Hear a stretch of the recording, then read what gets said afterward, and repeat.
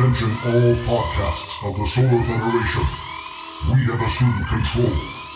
We have assumed control. We have assumed control. The Intergalactic Boombox. There once was a ship that put to sea. The name of the ship was the Billy of Tea. The winds blew up her bow, dipped down to blow my bully boys blow. Soon may the Wellerman come to bring us sugar and tea and rum. One day when the tonguing is done, we'll take our leave and go. She'd not been 2 weeks from shore when down on her a right whale bore. The captain called all hands and swore he'd take that whale in tow. Soon may the Wellerman come to bring us sugar and tea and rum. One day when the tonguing is done, we'll take our leave and go. Gorsh. Welcome to the Intergalactic Boombox, the only podcast to make the Kessel Run in less than 13 parsecs. Then Han Solo came along. But joke's on him. A parsec is a unit of distance, not time. The question of the week. What mobile or desktop app or game do you use daily and or are totally obsessed with? One of our regular Sat Cats, Dave Jones from the Podcasting 2.0 podcast, says, my most used app for sure is Safari on the iPhone. I'm an old school blog reader and just love the web to read articles off and on all day. Thanks for the 2112 Rush Boost using the Cast-O-Matic Podcasting 2.0 app. LG Rowe says, does Wordle count? Well, until the New York Times makes it unplayable, yes. Michael Connell says Princess Connect and Grand Blue Fantasy. Riddler Randy says Discord and TikTok. Dennis Bagley II says Contest of Champions and 7DS Grand Cross. Dr. TNT Cactus PhD says the hit mobile game Dragon Ball Z Dokkan Battle. Maverick is a big fan of Discord. New Pudding DX says Cookie Run Kingdom. Nathan Swain, Fire Emblem Heroes. Rio Bakura says Yu-Gi-Oh! Duel Links. Roy Brewer, definitely love BlueStacks for letting me enjoy mobile games on PC. Arc Knights with a mouse is magnificent. All right, time for the new... Conspiracy here. Ken? I got a question. Why are you so mercifully free from the ravages of intelligence? Why is Gamora? Looky here, you. Aliens are about to take over everything. Settle down. You need to quit snorting cinnamon. You're a little high-strung here. I'm as nervous as a long-tailed cat in a room full of rocking chairs. Okay, well, this spaceship has aliens on it. What? Hey, guys, come out. Hey, what's kicking, little chicken? Ah! Hey, boo. Hello, boys. Great peanut butter portobello mushrooms. I haven't seen so many tentacles since I discovered Propaganda's hentai collection. Conspiracy, nice to meet you, homie. My name's Gitz. This is my partner, Shiggles. Hello. Rest assured, Ken, the only thing we're taking over is the fridge in the break room. No one lay a finger on my Butterfinger. The milk used to be good until it went bad. Ew. Now it's a science experiment. Right? The carton's totally growing hair. Yo, Captain, you want I should shave off a bit and fashion a toupee for you? No, I'm good, Gitz. Suit yourself. I knew the government was hiding things. All right, you two. I need to pick your brains. Considering we used to abduct people out of Walmart parking lots and probe their butts, I suppose all's fair in love and basketball. Hey, guys, do you mind? Never. That's why we're always in trouble. Anyway, Drew Grime, take it from here and ask the new question of the week before we all explode. This is Drew Grime from Drew Grime's True Crime Podcast. That's not a thing, Drew. Hush.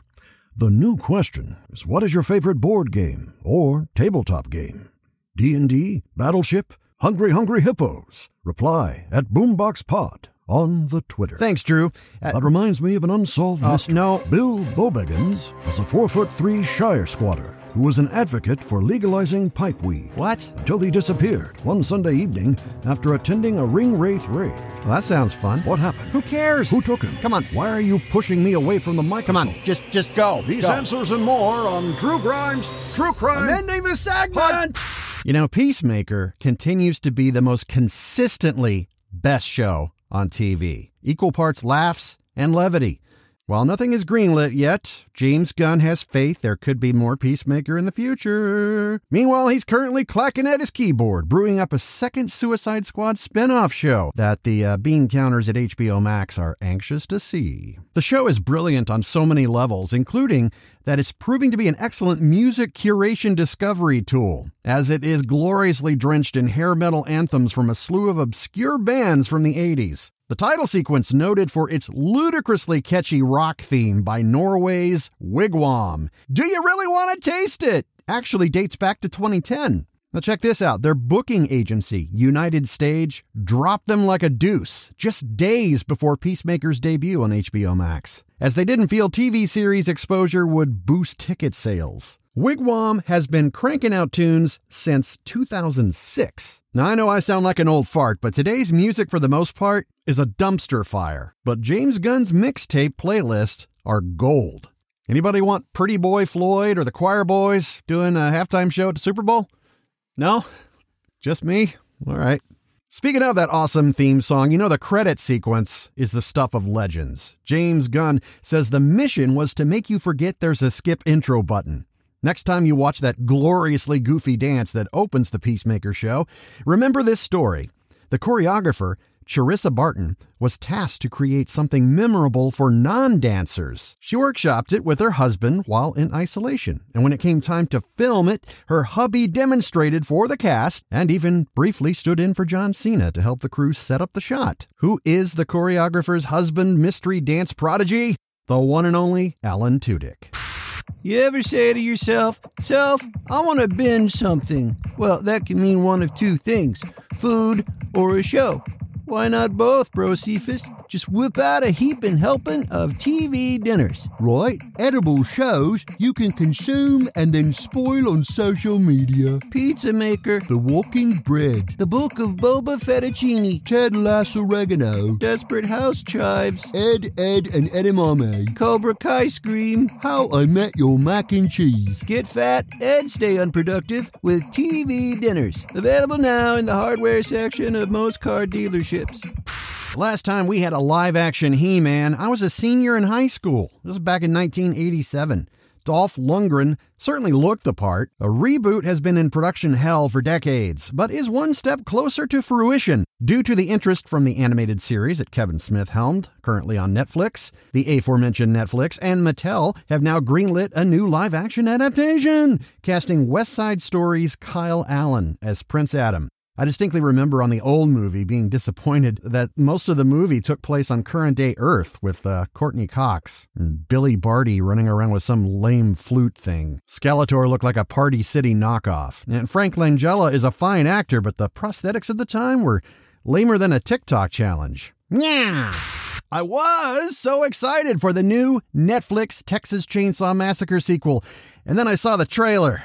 Check the Link in the show notes. I won't spoil it. Suffice it to say, I was overall really bummed to see that they're essentially going the whole Halloween 2018 route. But I will give kudos to the producers for bringing back John Larroquette, yet again, for the voiceover, as they did in 2003, which was a remake I actually really enjoyed, despite it being completely pointless. How are you going to improve on the original, right? John Larroquette was really popular on the sitcom Night Court back in the 80s, of which a sequel series is currently in development, and Larroquette will be returning as his character Dan Fielding. Also loved him in Stripes with Bill Murray. Oh, and how about this for a deep cut? He was also a Klingon alongside Christopher Lloyd in Star Trek III, The Search for Spock. Now, by the time I saw the original Chainsaw from 1974, I was actually in high school in the 80s, watching it on VHS. We rented it from Blockbuster. Those were the days. So it's pretty funny to hear him give a dead serious delivery that immediately sets the tone, except for his bizarre pronunciation of the word bizarre. Bizarre. Wordle has been the it game on social media for the past month. Perhaps you follow some people on Twitter or Facebook posting these weird grids with numbers and not knowing what any of it means.